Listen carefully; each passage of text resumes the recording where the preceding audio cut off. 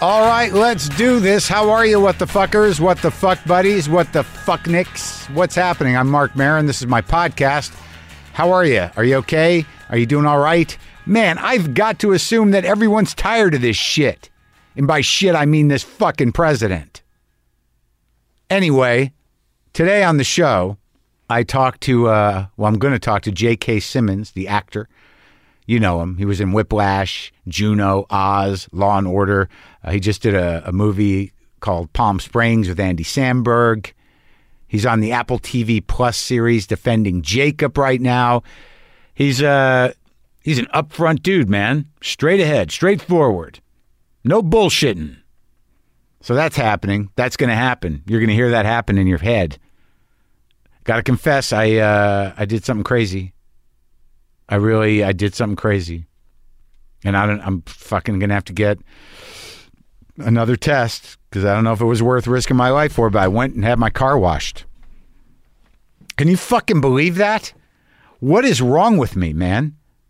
I went and had my car washed.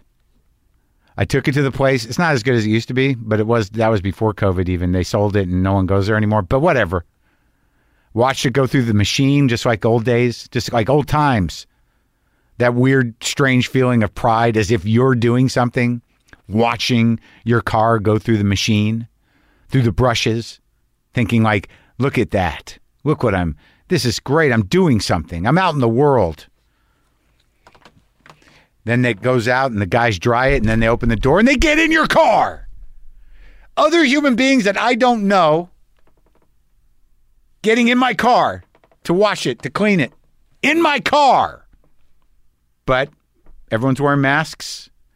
And when they got done, I walked over, I tipped them, I kept all the doors open, then I opened all the windows, and then I brought with me a spray bottle filled with alcohol, and I sprayed the inside of the car a bit, misted it with alcohol, drove away quickly with my mask on, with alcohol fumes kind of filling the car, and then air coming in from the outside. I think I got away. I think I got away with it. I don't know. Uh-oh. Where's the thermometer? Where's the fucking thermometer? Quick. You guys, look, I'm grieving the loss of a loved one. And I know a lot of you people are up to your fucking necks with your loved ones. You've had it. You're at the end of your goddamn rope with your loved ones. Because how could you not be? I mean, when is this shit going to stop? How much can you take of your loved ones? Am I right? Cherish every moment. That I can tell you right now from somebody who is dealing with loss. And that's not an unusual thing to say, but it's hard, you know, the cherishing every moment, the living every moment, the being grateful for every moment, the sort of like make sure you know how amazing it is to be alive. Warren Zevon said, enjoy every sandwich. Fine. But 5 months of sandwiches, come on. It would take a fucking saint, am I right? I'm sorry. What I meant to say is like, I know things are difficult for some of you in terms of, you know, the stress of proximity.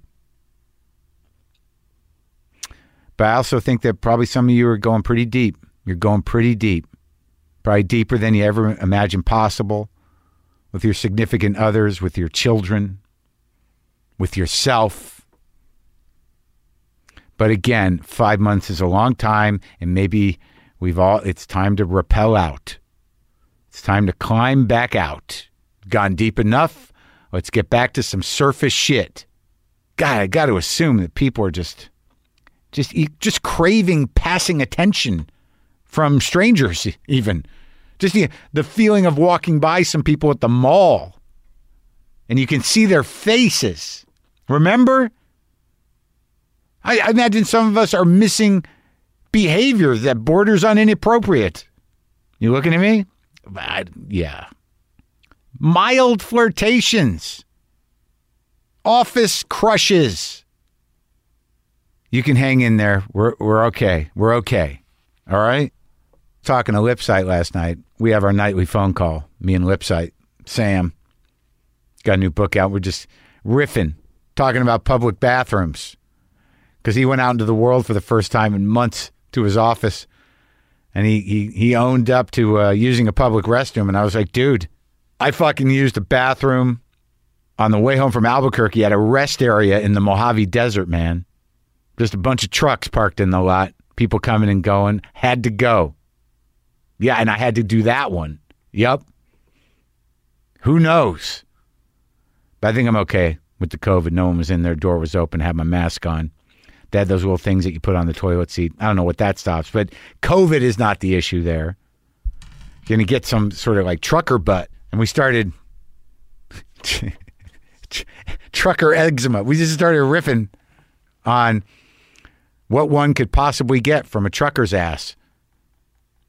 And I came up with the winning answer, and that was rig chiggers. Got to watch out for those rig chiggers. That's...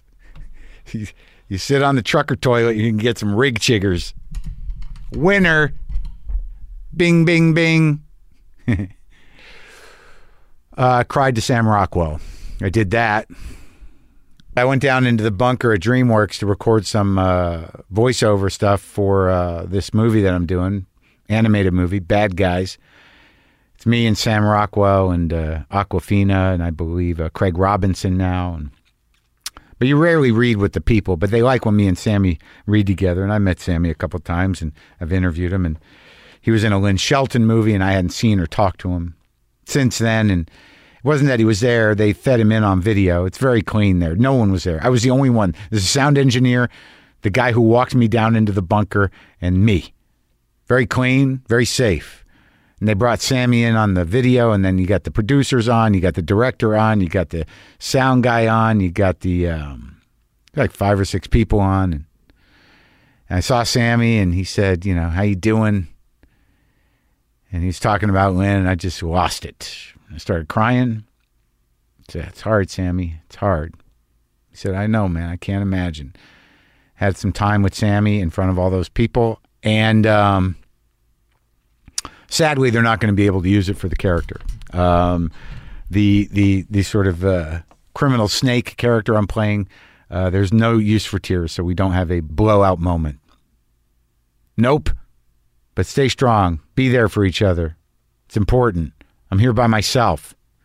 It's not great. Don't love it. Dealing with it. Don't like it. It's scary somehow. Is it, though? Is that what it is? Loneliness? Is loneliness scary? No. It's not so much that it's scary. It's just sort of like, okay, I guess I'm just going to walk over here now and eat this. All right, look at me. I'm sitting on my couch. It's my couch. I like my couch. This is a good couch. I'm glad I got rid of that old couch. I guess I'll just watch this movie that's on in the middle. I guess I'll watch it. I feel like I just watched Munich. So Jewy. Oh, God. Okay. All right. So, listen, let's do this now. J.K. Simmons, the actor, is in this Apple TV Plus show, Defending Jacob. That's on now. Palm Springs, the film, is streaming on Hulu. And this is me talking to J.K. Simmons. Coming up.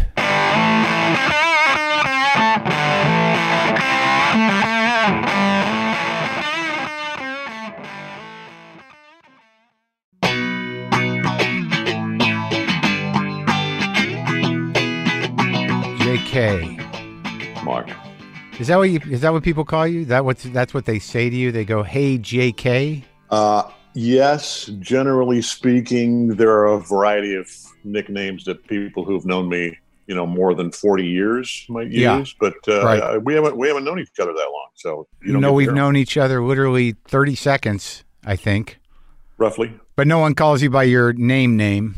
No, I don't get a lot of Jonathan or except actually it's a good thing too, because when I get, a random phone call and it says, or email or whatever, it says Jonathan, then I know it's going to be BS. Yeah. Right. That guy doesn't know me. Yeah. Not reading that shit.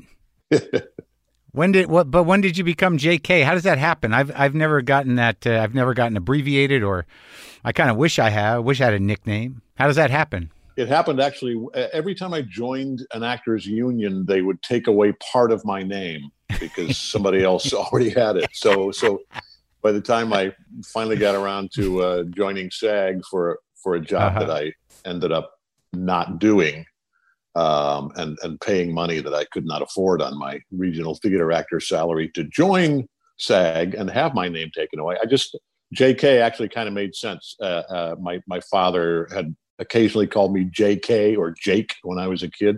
Jake. And that's one of the nicknames that some of the old pals call me, actually. I like that. Jake's a good name. I gave it away. Yeah. So literally when he signed up for the union, they're like, no, we got a Jonathan Simmons. We got a John Simmons. We got a Jonathan K. Simmons.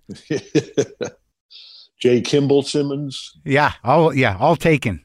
None of them popular actors. That's the thing is all your names are taken, but you don't know who the fuck those guys are. Yeah, well, but maybe they're making a living somewhere. Well, that's true. Doing what I was doing for 20 years before anybody heard of me. I know it's sort of astounding that you hung in and seemingly didn't get miserable and bitter and resentful. But I don't know you that well, and perhaps I try to keep that only in private, only for those near and dear to me. So I only really annoy, the close people. Yeah, that's how you test your family. That's what. Yeah, absolutely. Yeah. But I mean, where did you come from? Born in Detroit I have to say Grosse Pointe, but then people see Mansion. So I was born in the slums of Grosse Pointe. Yeah. Detroit adjacent, and then spent several years in Central Ohio growing up, and then a few years in Montana. Went to college there. So you don't remember Detroit? You would think like Detroit would have been something. No, I do. Yeah, I mean, I was 10 years old when we left there. Still a big Tigers fan and all that. So, but it's mostly a baseball team to me at this point. We don't really have any family or friends back there anymore. So yeah, I'm always curious to talk to people from Detroit in its heyday, because it sounded like. The industrial period of Detroit must have been amazing, but then just the rock and roll period must have been amazing. But it was. Yeah, I was 10, so it was. My rock and roll period was in the suburbs of Columbus when my dad was teaching at Ohio State. Oh yeah, I did have a couple of bands. You were in bands? Yeah, sure. One was a duo and a trio. I was very acoustic and very mediocre. We wrote some original crying, dying, going away love songs and stuff, and did a lot. What year was this? How old were you? Was this the 60s? Yeah, 68, 69, 70. Yeah, early mid-teens. Long hair? Do you have the long hair? Oh, I had the hair. I had the beard as soon as I could grow it. The sparkly beard coming in. Yeah, sure. Yeah, went from jock to hippie freak at about overnight. That age. Just had to happen. It blew out my knees, which was a blessing in disguise. And I was like, okay, football wasn't quite as fun as I was pretending it was anyway. So I'm just gonna turn on, tune in, drop out, and play rock and roll. So you started as like a jockey guy. I started as a lousy guitarist, singer, songwriter, and then when I got out of high school, I ended up. I thought I was super cool, and I got a gig at Ohio University as a disc jockey on a not even the campus radio station. That was each green had its own tiny little radio station that basically broadcast to 3 different dorms. So I was doing the graveyard shift, doing my progressive rock, playing like entire album sides of Emerson Palmer's first album. And, for 12 people who might have been awake. 12 was optimistic, yeah. But that was great. Well, it's so funny because when I said jockey, I thought like I was talking about football. So you blew out your knees in high school, so that was behind you. And then we end up, turns out now you're a long-haired, but you're not even going to the college. You just got a gig being the DJ? No. I was going to the college. Okay. I snaggled a way to get out of high school a year early, actually, and started at OU when I was just such a child. Now looking back. Were you playing coffee houses? My friend and I had played coffee houses. My friend Randy and I had played coffee houses in high school. Right. And we were at OU together, but didn't really continue that. At least we didn't get any gigs. I don't remember if we kind of still strummed around a little bit. Do you remember when Kent State happened? Oh, all too vividly. Yeah. I would have been a freshman in high school, I guess, 1970, in Columbus, at Ohio Yeah. State. And we had, and there were things going on there, not, with the same awful consequences, but, a lot of student protests and stuff going on there, and the cops shooting beanbags at people and quelling the crowd. And your dad was he taught there? My dad taught at Ohio State for several years before he went out and became the head honcho at the University of Montana. Yeah, not like president of the university. I mean, he was right. Head of the music department. Well, I mean, let's not diminish that. That's very important. No. It was a great gig for him. And Montana was a beautiful thing for our whole family of 5, and then 6 ultimately, with my mom's mom ended up joining us when our grandpa passed away, and we had a whole Waltons thing going on there for a while. How many siblings you have?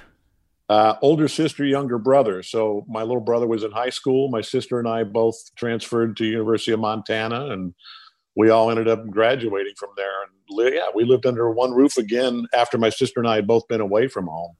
Wow. For another 2 or 3 years. Well, so you got lucky with the, it seems, with the parental draw, in that it seems like that they were encouraging of the arts, and that there couldn't have been much resistance, given that was your dad's job. Yeah, and they had met in college, actually, in a musical theater production, Kismet, as it turns out, literally. And so, they definitely encouraged us, and we all, at least dabbled in the arts and performing arts. And did your mom stay in the arts? No, well, she stayed in the arts as an administrator for a while at Ohio State, and then with the Arts Council in Montana, and then more in the business sector after that. But yeah, they were always big supporters, and continued to leave a real legacy in that way in Missoula, Montana. Missoula. I just talked to somebody else from Missoula. Who the hell was that? Dana Carvey. Is he from there? Yeah. That's the one guy you know? Well, we haven't even met, but he grew up there. I didn't move there until I was in college. I always picture Montana to be beautiful. It is indeed. Don't tell anybody else, though, because they don't want more people there. Do you have a place there still or anything? No, we've thought off and on over the years about getting a place, but we just, we go there almost every summer and visit, and either Missoula or up on the lake, and started doing my summer theater there. So I have a lot of friends I've had for 40 years or more now that we go back and have little mini reunions oftentimes in the summer up there. It is beautiful. Yeah, I got to get up there before, I don't know, someday when we can all move freely, if that day ever comes. Yeah. I noticed on the credits, I was looking at some of your credits, that you've already done a voiceover for a COVID informational video.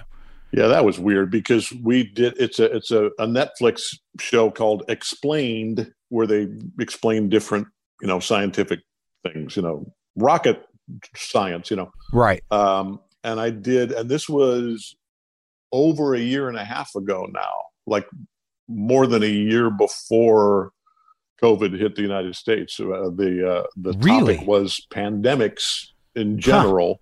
Huh. Yeah. And the thrust of the show that I narrated was kind of like, hey, we're not ready.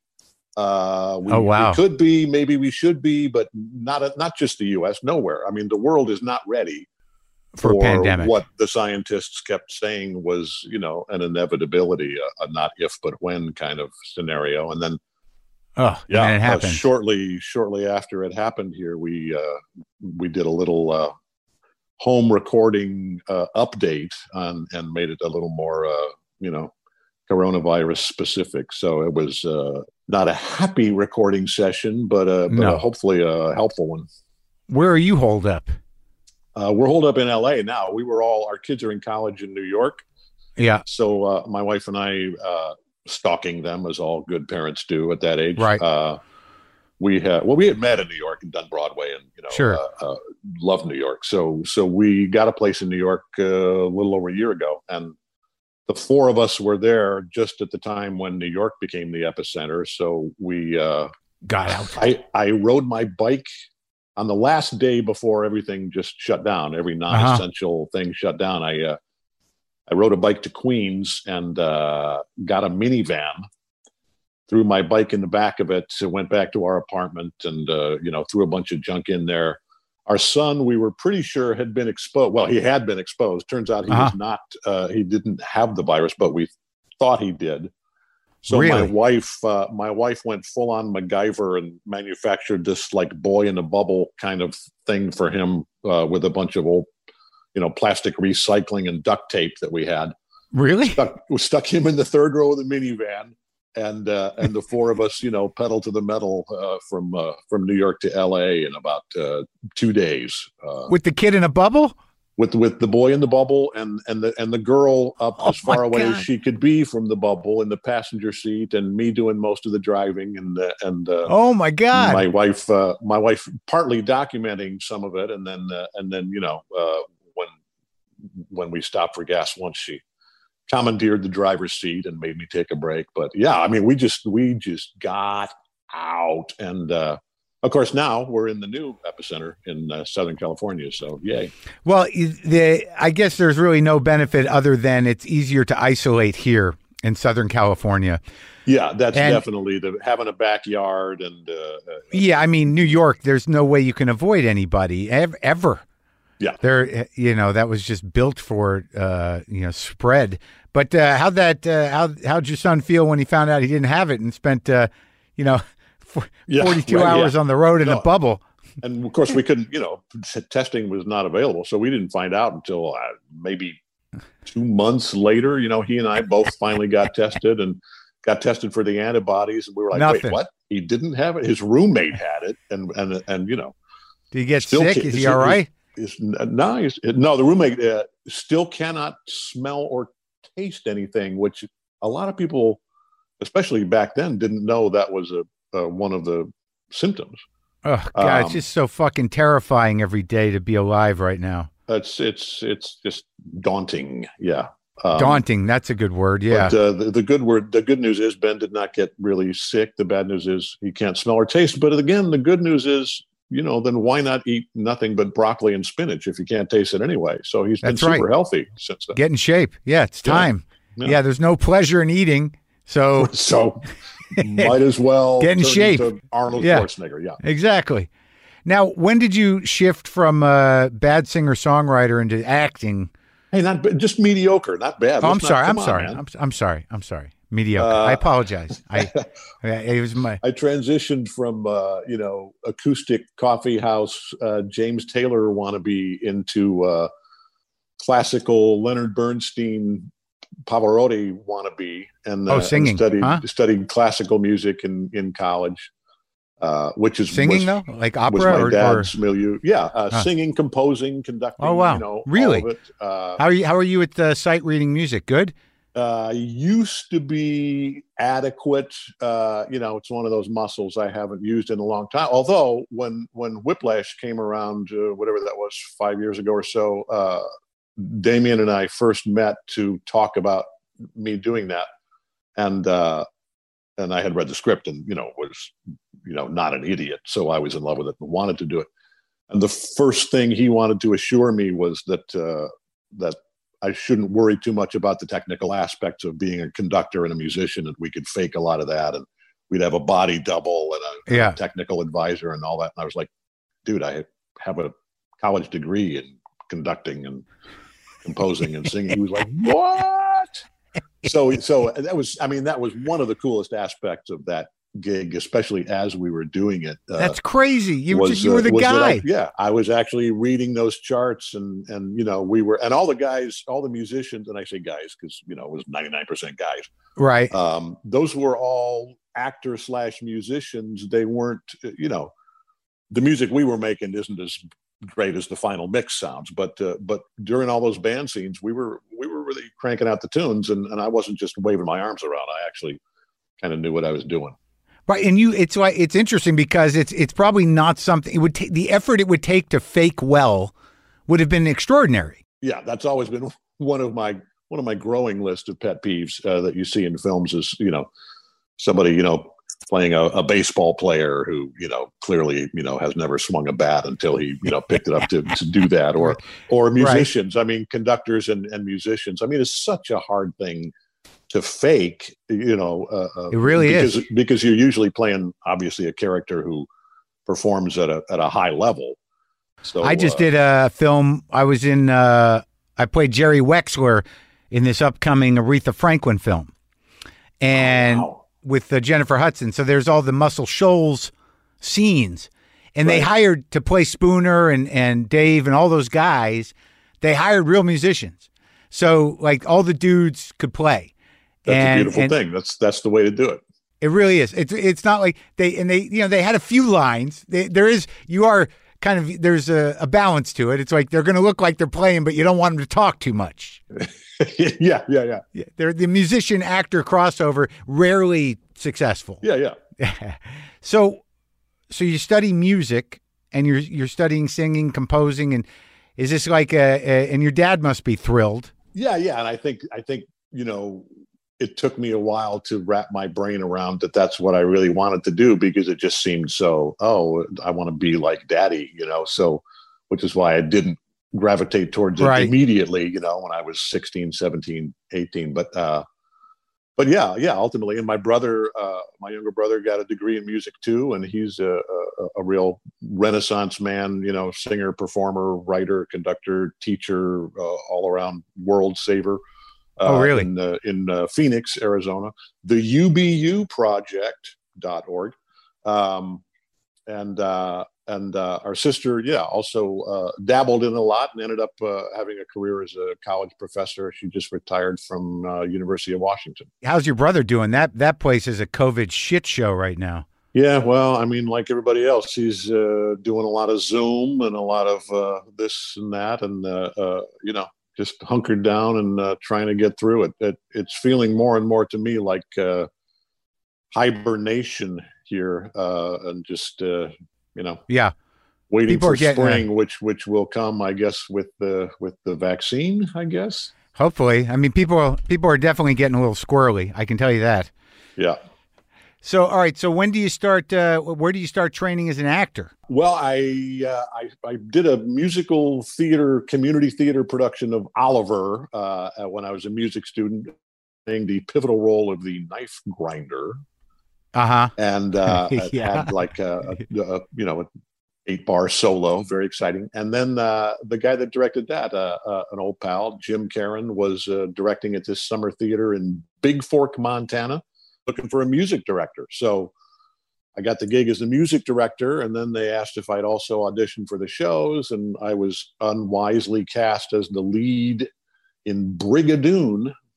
Yeah, because I could sing, and that was the beginning of me being a terrible but passionate and willing to learn young actor. So not mediocre, but truly bad.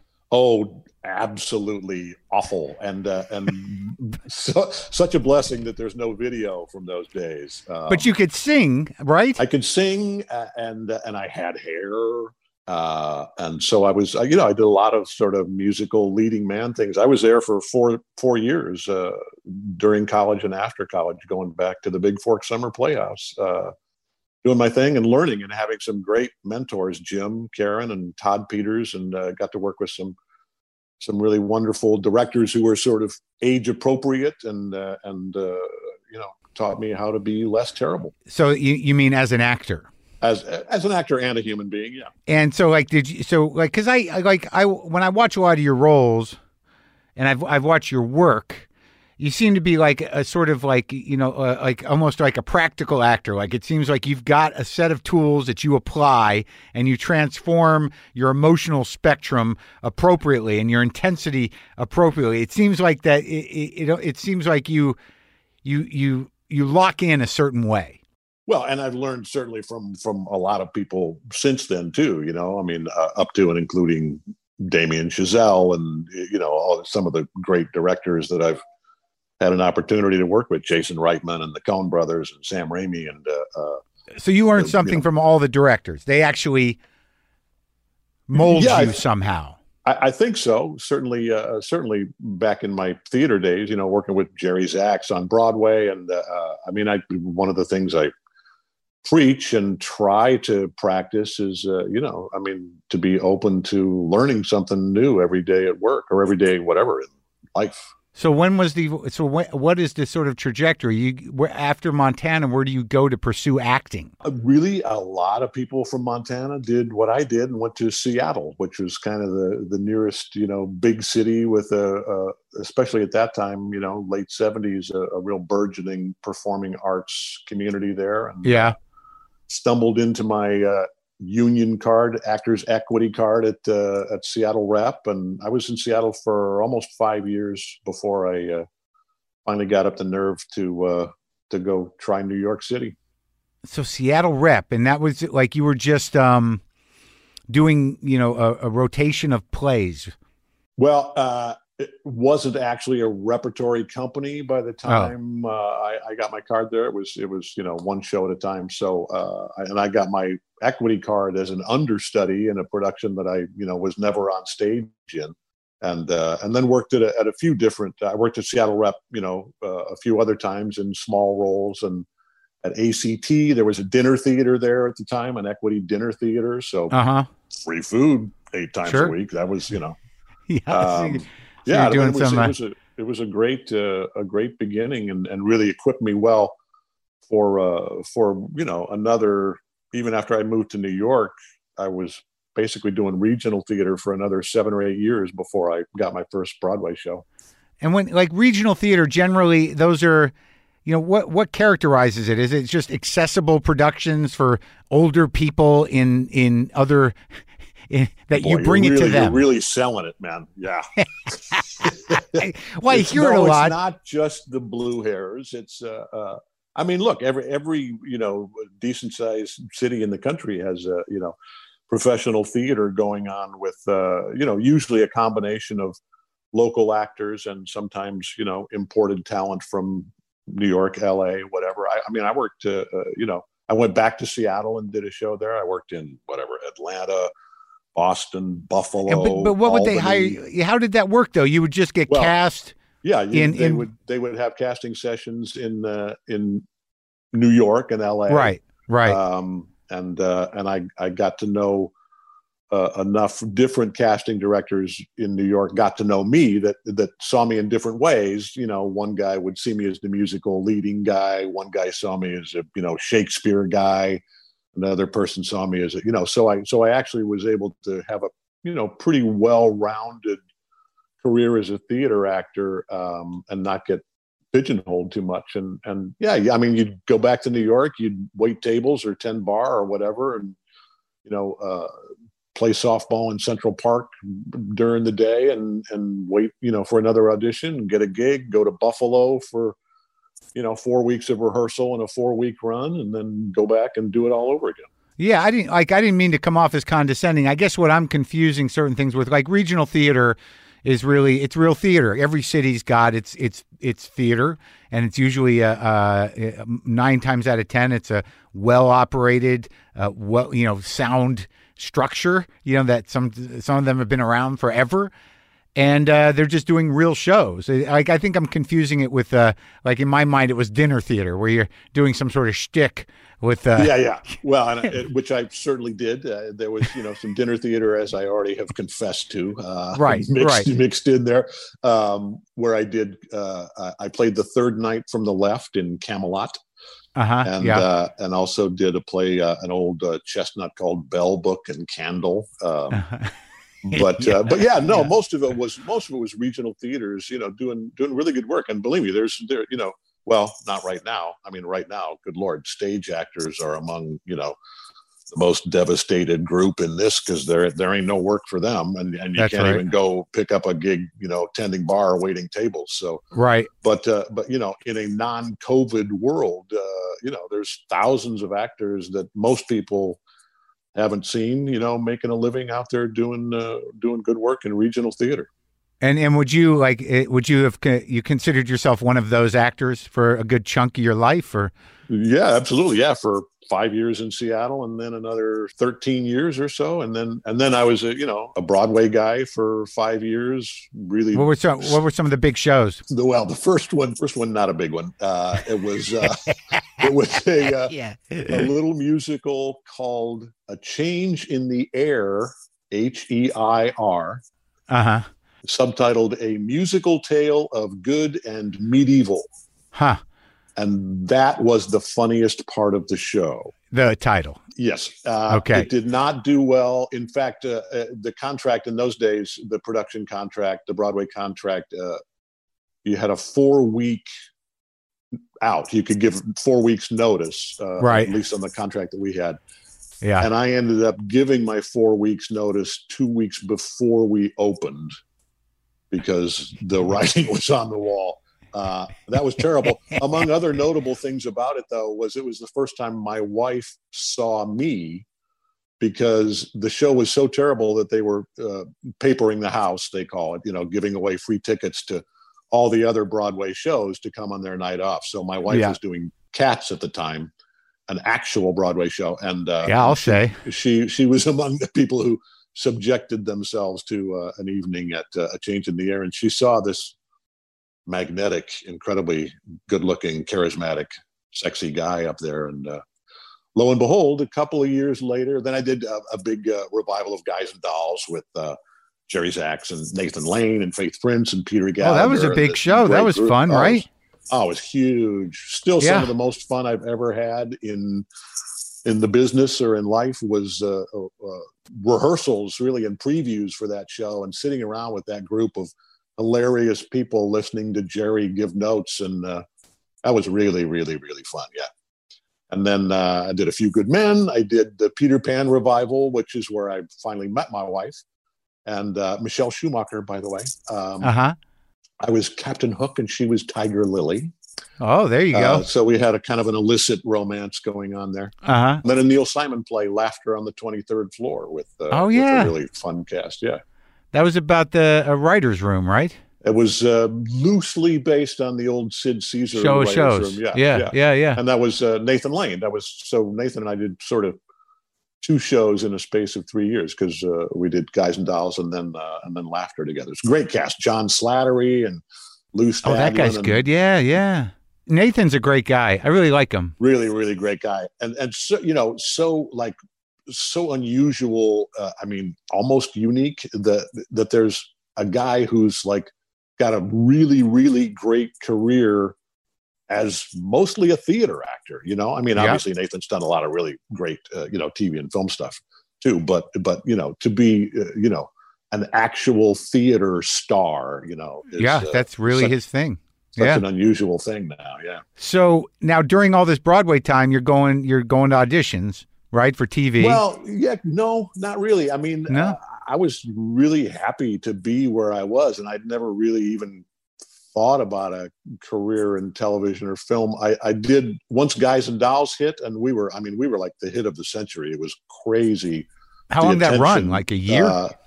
No, I ran like 4+ years. I mean, most of us end up leaving, for greener pastures after a while. And no matter how big a hit you're in, when you're doing your 414th performance, it's a little like punching the clock at the factory, Is that how many you did? I don't. Well, let's see. From the first rehearsal to when I left the show to move on was a year and a half. I probably did over 400 performances. Oh my God! So how does that? How are you not hearing that in your sleep? Oh, dude! I mean, it gets into your head sometimes, and even with Laughter, which we did for just under a year, 11 months, and then but still, that's almost 400 because you're doing 8 a week. So, and then I did on tour again. With my wife, Michelle Schumacher. Well, that must have made it better. Yes. Oh, yeah. Well, we're banking double per diem. Are you kidding me? We're shacked up. I mean, it was... No, it was great. But it wasn't really until Laughter on the 23rd Floor, which was my last Broadway show in 94. Yeah. So I'm already pushing 40. And most of the people in that show, Nathan, John Slattery, Mark Lynn Baker, most of those actors had, theater and screen. They'd done a lot of television, huh? Yeah. Yeah. And they were getting, mailbox money, as we call it, a residual check once in a while. And I was like, wow, that sounds pretty cool. So when that show put up the closing notice, I told my agent I didn't want to audition for any more plays. I wanted to see if we could get some film and TV going. And a couple of lucky breaks came along with an episode of Homicide, Life on the Street, Tom Fontana show that then led to Oz and Law and Order and all that. Well, I mean, what about it seems like if you live in New York and you've got any chops at all, you're going to end up on one of those procedurals at least a few times. Oh, you read every playbill you go, you see, television includes Law and Order. Yeah. What about the films? What was the first film? The very first film was The Ref. Dennis Leary's movie? Dennis Leary film. And I had was that John Demme? Did he direct that? No, it was Ted Demme. Ted, his nephew.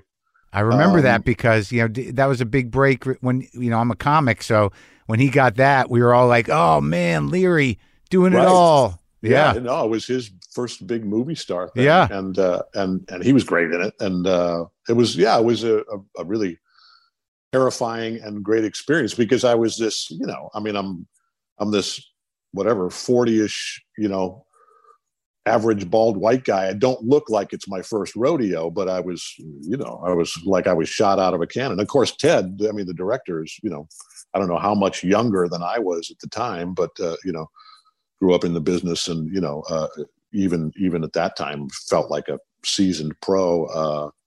My scenes, some of my scenes were with like a 14-year-old actor who had done, 14 films. So it was a little bass backwards in many ways. Yeah, but really fun experience. And Leary was great. He was a really great guy.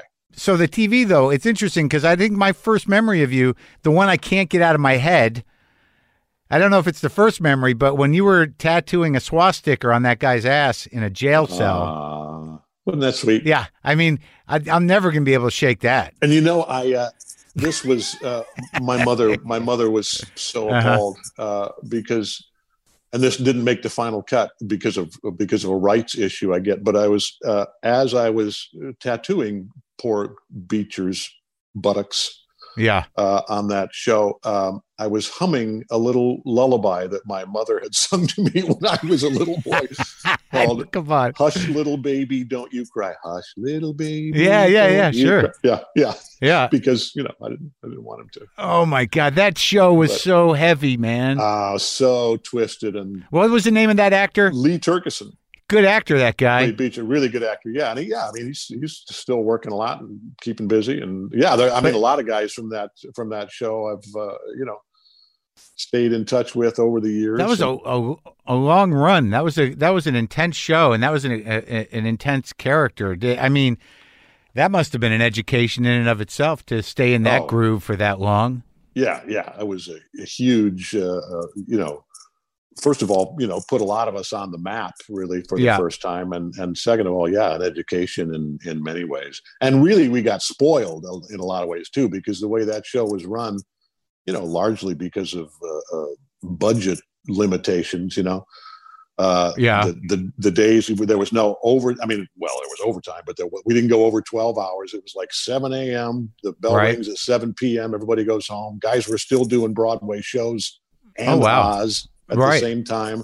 Yeah. No long waits in between shots. It was like bang, bang, bang, set it up. Because we were shooting a 56, 7, 8 minute show in a 7-day shoot. I mean, so we're shooting, 9-10 pages a day a lot of the time. And it was my God, that's a lot. You'd get a take in and they'd go, okay, did anything fall on anybody's head? I mean, let's move on. It's like, so then when you get onto a big film where they're actually, taking 2.5 hours to set up the lighting and doing 9 takes of something, you're like, oh my God. It's tedious, right? Yeah, absolutely. So where did they shoot? Did they shoot that at Silver Cup? Where did they shoot Oz? Like, where was that? I don't know if Silver Cup even existed then, well, it probably did. No, we shot the first, we did 6 seasons. The first 4 we shot at the Flower Warehouse in Chelsea on 9th Avenue. And, so they just built sets in there, and that was not even... They just rented the whole top floor of that warehouse, which was not anything like what it is today. I mean, it was just a few florists on the ground floor and a bunch of, mostly unused offices. And of course, had a handshake deal with the landlord. Hey, if the show's a hit, don't worry, I won't screw you, Right. So 4 years later, he tries to screw Fontana. And the last 2 years, we're going to quadruple the rent. What do you say, Yeah. And the last 2 years we shot on a pier in lovely Bayonne, New Jersey. Bayonne. So we went from, like, I was riding my bike to work. My wife and I we got married. We got married like the year before Oz started.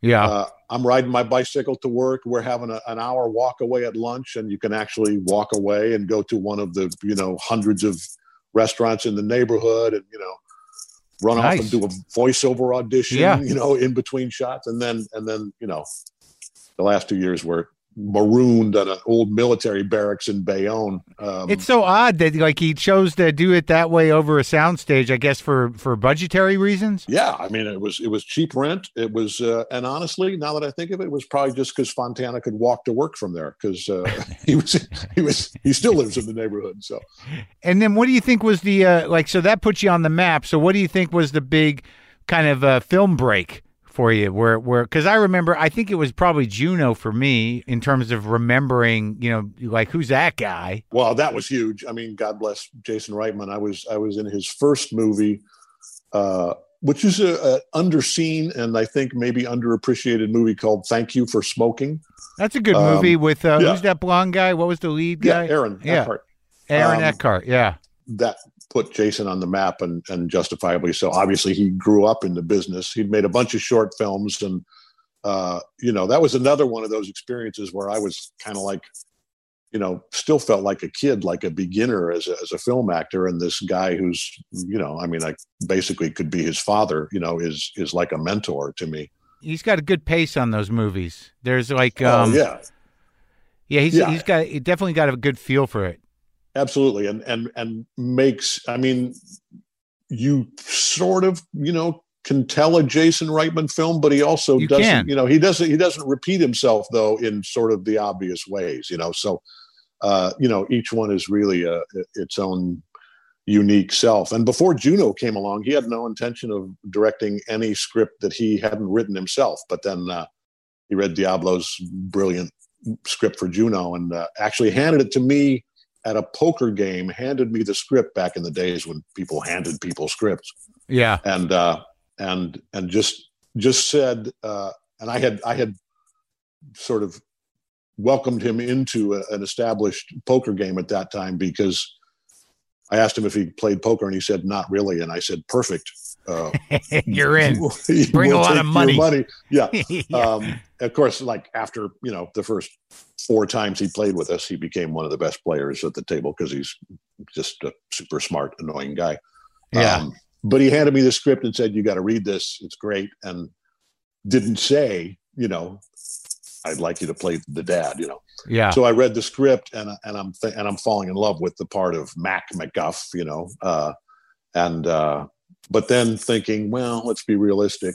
He's going to get, some big movie star to play that part. So maybe this one scene part or that one scene part. And then I called him the next day or a couple of days later. And, I was just trying to sort of chat. So, hey, man, how's it going? That's a pretty good script. And he was like, dude, we want you to play Mac McGuff. I was like, oh, yeah. He and Dan Dubecki were putting that together at the time. And really, they went out on a real limb casting both Ellen Page and me, because Jason knew when he read the script that he wanted me, he wanted Ellen, he wanted Allison Janney, he wanted Michael Cera. I mean, he knew most of the cast in his head already, and he also knew that it would be a hard sell because the producers wanted, the young pop star, at the time who was really becoming a film actor, and they wanted they wanted somebody established, to play my part. And right. So Ellen and Ellen was just coming off that movie. Was it Hard Candy? This horrible, great film where she had played this victim of this kidnapping who'd been starved, and she's already a tiny little 97-pound thing, but she had starved herself, and she looked like hell. Yeah. Probably 87 pounds, and she and I did a full-on old school screen test together, and Jason went and sold us to the powers that be, the money people, and we got to make the movie. Yeah, and that was obviously huge in my career because I had done some kind of high profile stuff like the Spider-Man movies where I was this over the top screaming guy, and people knew me as the bad guy from Oz and stuff. So it was a great opportunity, and especially when Juno became what it became. Yeah, to see, the kinder, gentler side of whoever that bald white guy is. Yeah, I thought it was, and also there was something unique about the language of that movie. There was a patter to it. That brilliant colloquialism that Diablo created. That was and that Ellen, and the rest of the especially the young actors, really ran with so brilliantly. Yeah, it was great. Everybody was great. It did sort of. I was happy to see you in that role. Yeah, I was traumatized by Oz on some level. I watched it every week, and it was a relief to me that you weren't a monster. But it took about a decade for you to erase whatever Oz did to me in terms of how I looked at you. Well, and then that was one of the things that when they first asked me to do Oz, and I realized what a huge opportunity it was. But I also realized, if this takes off, it's going to be hard for me to get away from. Right. And hard for me to do anything other than the Nazi bastard of the week on every, procedural. And I actually expressed that to Fontana in a meeting. And after he got done looking at me like, are you kidding me? Like this guy that's making, $400 a week, is thinking of turning down this career changing opportunity. He said, look, I understand that. I appreciate that. That's, really smart and forward thinking of you. And he said, I'll tell you what, sign the contract, sign the 6-year deal. He said, shake my hand. And if you ever want out, I will kill your character off the next day. Really? Just between you and me. So it's a win-win. I want you to do it. And I want you to feel comfortable doing it. And then the other blessing was, months after we finished the first 8 episodes of Oz, it was only 8 episodes per season. They asked me to play the shrink on Law and Order. So I'm playing the psycho here and the psychiatrist there. And right away, audiences that had never seen me before, or at least some audiences, are seeing, 2 very different characters that I'm doing. So that helped me not get pigeonholed the rest of my life. Yeah. And then and you become a character actor, not just a lunatic. Yeah, exactly. Which is far preferable. Yeah.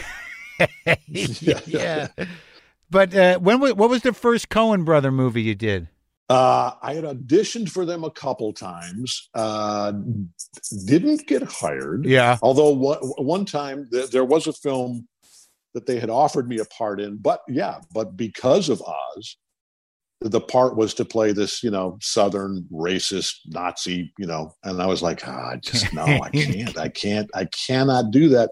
Please, maybe this part, that part, the other part, even part. Smaller parts, because I was dying to work with them, but they have such a specific vision, so that one didn't work out. And then I auditioned for The Lady Killers. Uh-huh.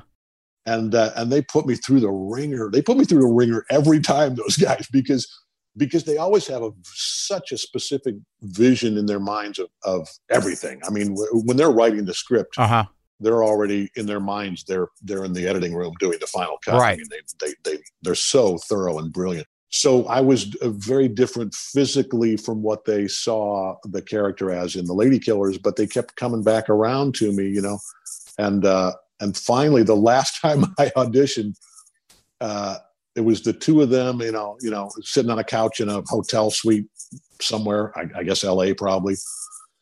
And I read, 2 or 3 of the main scenes for my character.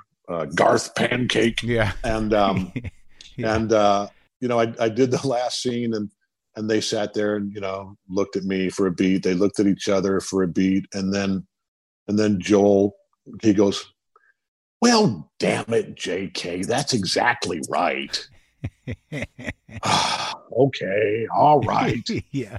I guess. And I was like, "Oh, gee, well, thanks." That's, that was one of the best times I ever had, because Tom Hanks was such an awesome, sort of movie star / team leader, to be doing that with.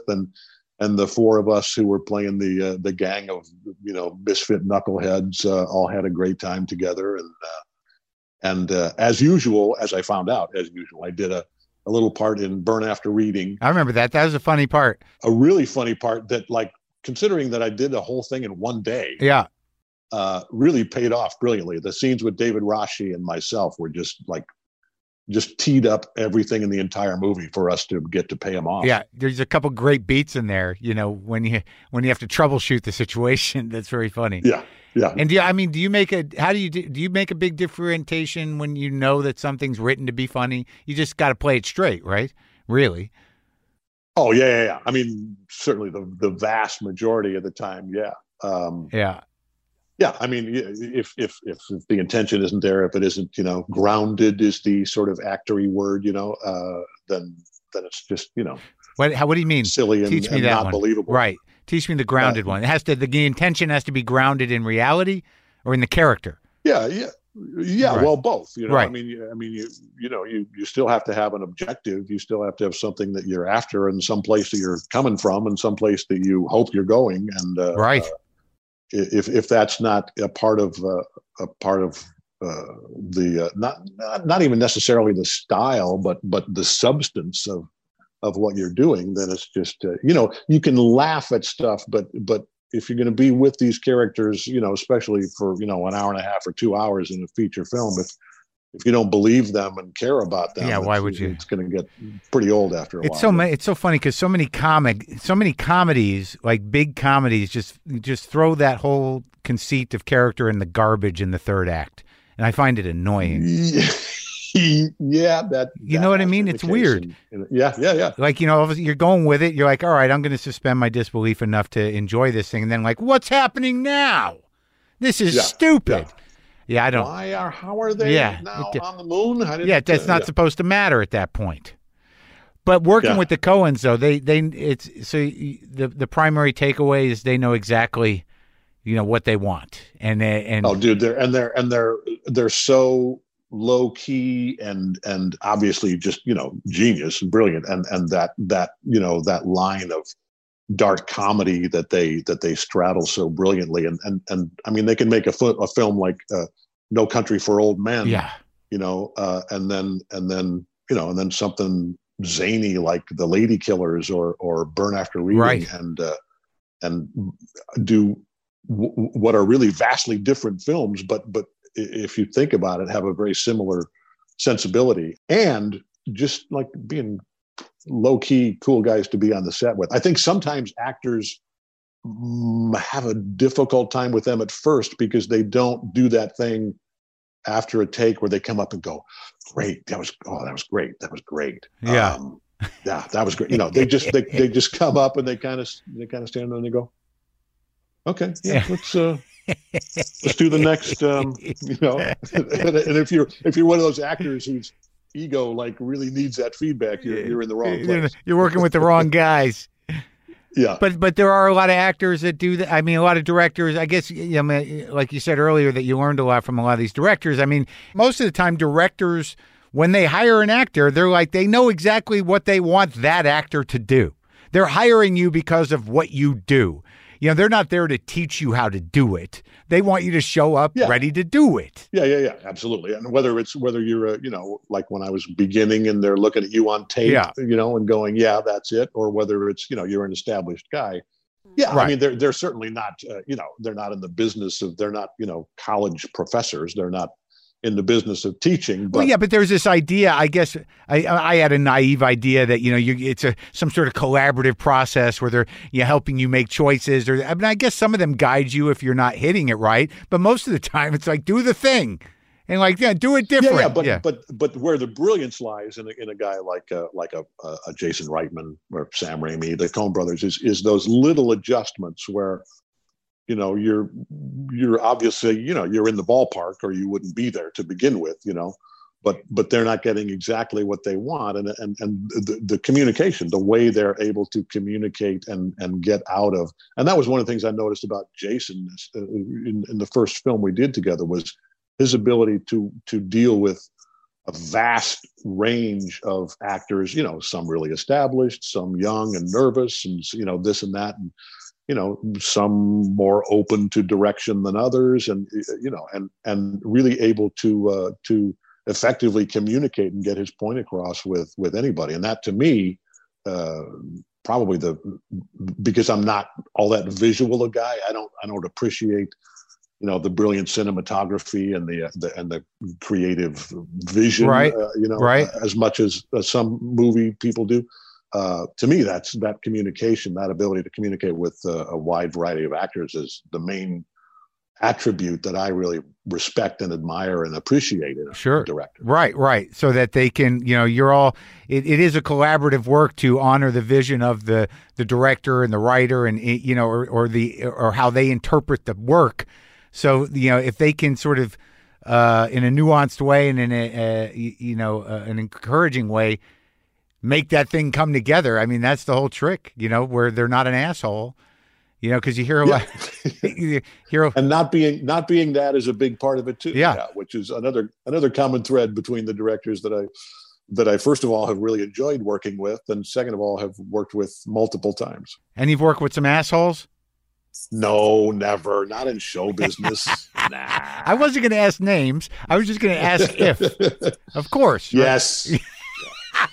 Yes. And yes. Directors, actors, craft services guy. They're everywhere, but you're gonna throw the craft services guy under the bus. By and large, I've been fortunate and mostly been surrounded by people that you don't mind being surrounded by when you're working for 12, 13, 14 hours a day. Yeah. And I have to assume that, well, obviously, but to get a fucking, I don't know why I'm saying fuck so much with you, but it happens. To get an Oscar, for Whiplash at that age, after that life you've led, that must have been just the best thing in the fucking world. Yeah, it was all right. Oh, come on. Come on. No, it was, honestly, I'd had this sort of stick in my rear for my whole life about the whole concept of awards, and for creative artistic things. So yeah, I get it. And nobody, with a few small exceptions, nobody'd ever really been wanting to shower me with them anyway. I'm in the same boat, buddy, and I got the same attitude about them. How would right? They're bullshit, right? They're bullshit. Yeah, what do they know? Yeah. What do they know? So honestly, I was when that whole thing was just taking off, and we were the the belle of the ball at Sundance and all that, which I didn't even go to. But I was talking to the powers that be, the Sony Classics guys, Tom and Michael, about this is what's going to happen, and there's going to be all this, and it's going to get a lot of attention, and there's probably going to be nominations and yada yada yada. And I was like, no, not interested. Thanks. I'll be at home with my wife and kids, or working on whatever's next. Yeah. And I really kind of had to get talked into it. And again, it was Jason Reitman who kind of talked me into look, you either need to do this, or you can be that guy, and you can be like, no, I'm an artiste and I'm not going to do all that. Yeah. Or he said, or you can do it. And obviously everybody's telling you to do it. And there are reasons you should do it for your career, for the good of the movie, for Damien, for Miles, but he said, here's the reason that you really should do this. He goes, everybody that you've known your whole life, from your best friend in second grade before you moved away from Detroit, to all of your, fourth cousins. He goes, all of those people are going to be so excited and so happy and so thrilled for you. The people you were doing theater with in Buffalo in 1979, all these people, you're and obviously your close friends and your family, the real reasons to do it, that really sunk into me. And my wife and I had a long heart to heart about, because it's a whole thing, the whole like awards season it's like a real gauntlet that you have to sort of commit to. Uh-huh. Once we decided that it was something we could do as a team, and Michael and Tom at Sony Classics, said, yeah, sure, we'll bring your wife and your kids along if you want them to come to whatever, this festival or that, awards thingy. And then obviously, ultimately it just became a snowball rolling downhill, and the movie was so brilliant. And, Damien had written me the part of a lifetime, and, all the statues kept, getting handed off to me. You won every award. Yeah, it was crazy. So really, by the time the Oscars came along, it was, I had friends who were like, dude, do you know you're like 1,000 to 1 in Vegas? It's ridiculous. There's no way they're not going to give you this trophy. So when they finally announced my name, it was almost more a sense of relief than like, how big a schmuck would I have been if they'd have said somebody else's name? Oh, right. Yeah, right. And then, by the way, this is one of my favorite little aspects of that whole thing, because I sort of expected it, but obviously, there's 1 billion people watching across the planet, and you're in the Kodak Theater with every famous actor you grew up watching. So I was a little nervous, and as I walked up, and I also didn't ever like totally write an acceptance speech. Uh-huh. Like I kind of always had a theme in mind. For the SAG Awards, I want to talk about actors and about supporting and, blah, blah, blah. And I knew that if I was fortunate enough to, have somebody hand me an Oscar, that I wanted to talk about what's most important in life, which is family. Right. So I'm kind of, formulating my thoughts and walking up on stage, and Lupita Nyong'o is going to hand me the trophy. Yeah. And I reach out with one hand to take the trophy, and I reach out with the other hand to shake her hand like we're, two dudes making a business deal. And then I realized, oh no, it's Hollywood. You're supposed to do the fake, kiss on the cheek thing. So I kind of awkwardly go in for the fake kiss on the cheek thing. And I'm sure you can find this on YouTube. Gave her a little headbutt. Did you? Kind of headbutted Lupita there. Just not enough to take her down, but and then went on with my speech about about my wife and my kids, and call your mom, and all that stuff. In the moment that you did the headbutt, did you know you'd done it? Oh yeah, yeah. So I was just glad that there wasn't a house laugh, because it was subtle enough that most people didn't notice. But it grounded you in the moment, huh? Yeah, it did bring me back to earth. Yeah. Yeah, it looks like they actually made up new awards to give you an award for that role. Yeah, it was crazy, and it was obviously a beautiful experience in every way. That's and great. Certainly hasn't hurt the number of scripts that are coming my way since then. And have I always made the best decisions? No, but how do you decide now? Well, I'm telling you, I still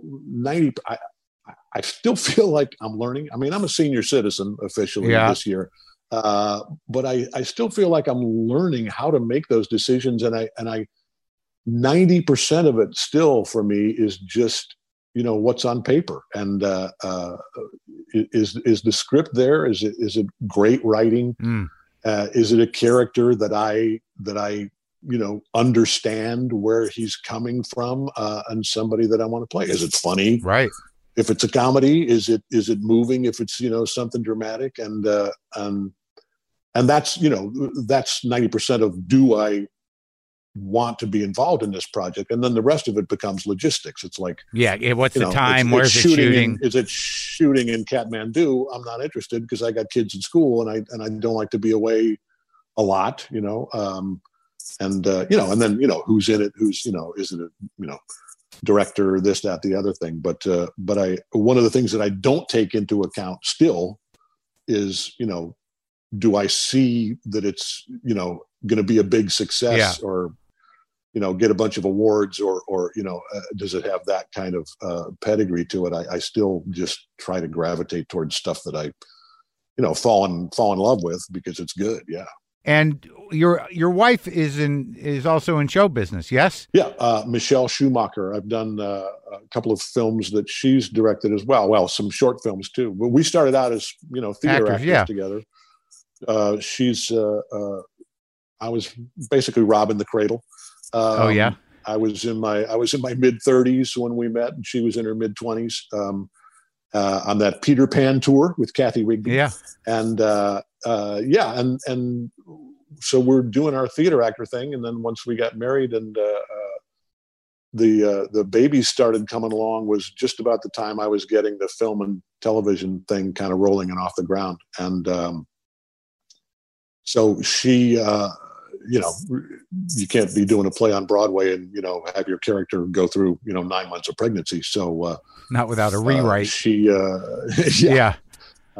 So she became a brilliant and dedicated full-time mom for a long time, and then once the kids were old enough to be in preschool and this and that, she and some friends started putting some little short films together. And her last film was a beautiful little indie film called I'm Not Here that features 3 actors playing the same character. I play him as obviously an old fart. It's available on Amazon Prime. I'm Not Here. I'm going to go. Keckner's in it. I know Keckner. Yeah, I'll check that out. Keckner is a kind of I guess you got to call it a cameo for Keckner. Yeah. And believe me, going in. Mandy Moore. Love Mandy Moore. If you're going to Mandy Moore, Max Greenfield, it's great cast, Sebastian, really, really wonderful cast because again, it was a script that my wife, Michelle, and her writing partner, Tony Cummings, put together that, once it got out there were tons of actors who wanted to get involved in this even though it was, paying like super low budget scale, nothing.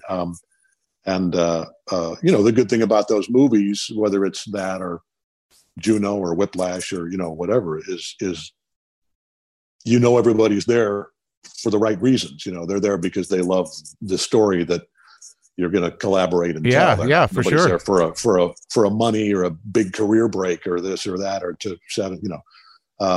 Anyway, it's a beautiful movie. But if you're a Keckner fan and you think it's going to be, I just know him.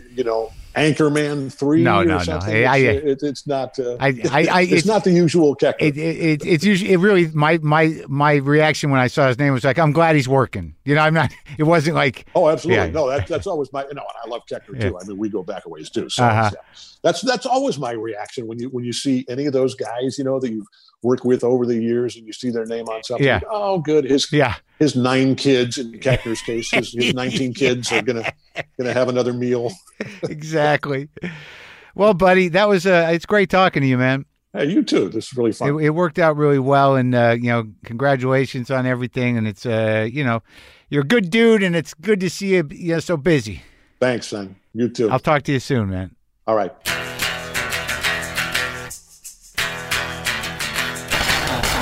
All right, so that was good.